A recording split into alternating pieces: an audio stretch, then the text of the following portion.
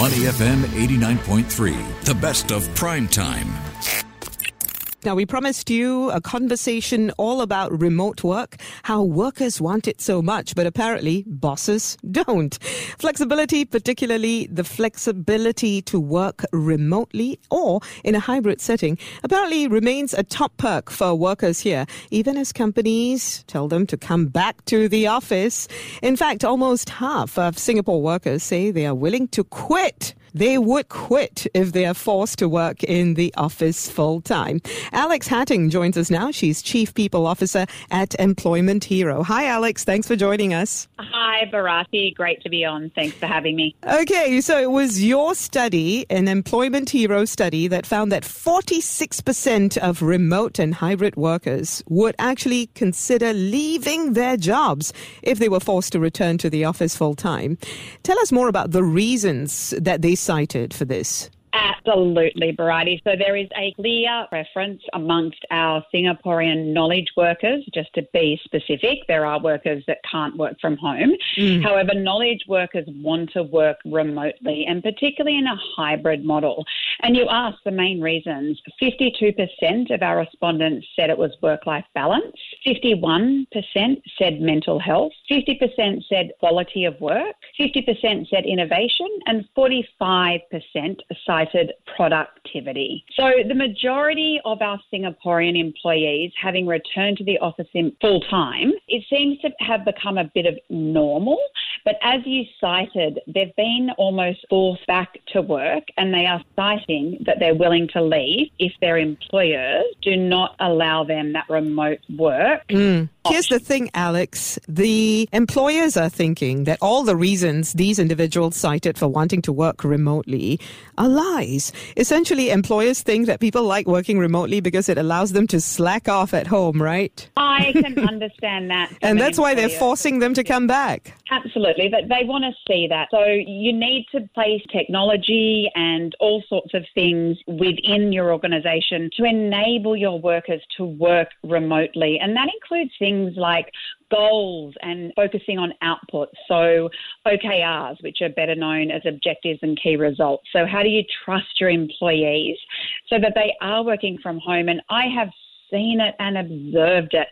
We have people working harder than ever because they are working from home and they're appreciating the flexibility to pick up their kids, or if you don't have kids, to maybe, live a passion and go to your yoga class or whatever it might be.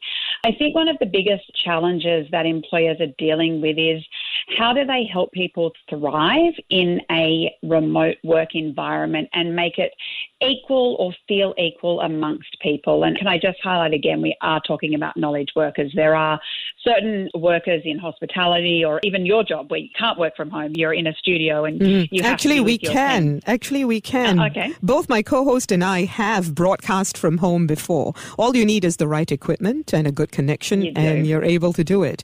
So that's the thing. And I do understand when you stress that it's knowledge workers we're talking about, and we fall into that category too, knowledge workers, right? But in other jobs, it may not be possible. But my question really is, after 2 to 3 years of COVID, shouldn't employers be more comfortable with allowing people to work from home? Why are so many of them insisting that workers return to the office? Absolutely. Trust is key, and you will lose employees if you don't give them the flexibility. The thing is, why don't they trust their employees still after 2 years? They simply don't trust them because there is this, innate, desire to see people at your desks. We're seeing it across the globe.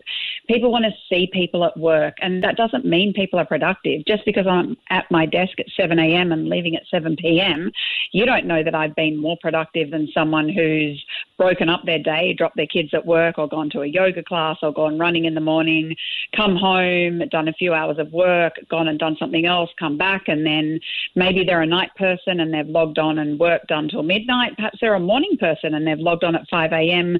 once their child has woken up and they could have help at home with that child. That their point of productivity and impact, and they're really yearning on that and thriving on that. And I certainly am doing that myself. I don't know about you, but yeah. So what is the way ahead? I mean, we've been saying this for some time now, that employers need to look at outcomes, that employers need to move away from presenteeism. How exactly can we move forward here where employers are persuaded to try a different way of working for the long term? Yeah, I think there's a couple of things. To your point, it's providing the technology as well as those processes. I don't want to over-process-size things. However, things like objectives and key results or KPIs where you're working on an outcome and a deliverable. So make that really clear. Provide virtual connections and make sure you're really making a distinction between what you would call asynchronous communication and synchronous, which is asynchronous is online, synchronous is in person. So you need to make a distinct difference between those. You also need to document everything. It's a discipline, and as companies who are going to be remote first, we have learned along the way through bumps that you absolutely have to document everything. So every employee can find the answer that they might need to anything on an online portal, whatever that might be that you're using within your company. To what extent might this actually veer into dangerous territory of surveillance? Because I do hear of some employees saying that, yes, my boss allows me to work remotely, but I'm being surveilled all the time. Oh, that is absolutely dreadful from my perspective. I know there are technologies out there that can tell how long you're online for. They can see your camera. I do not advocate for that whatsoever. You need to put that trust in your employees and you will get so much commitment and output back.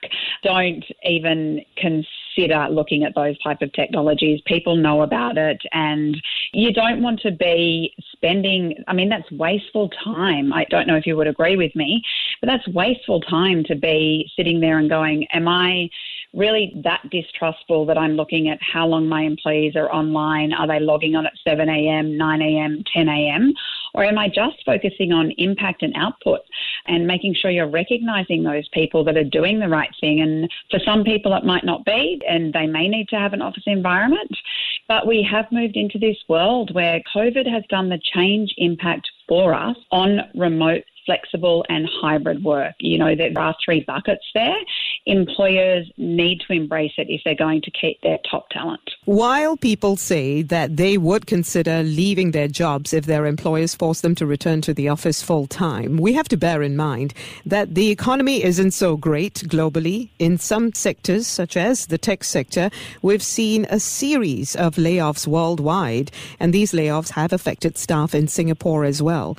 So should employees be so demanding when it comes to working remotely? Of course they should be.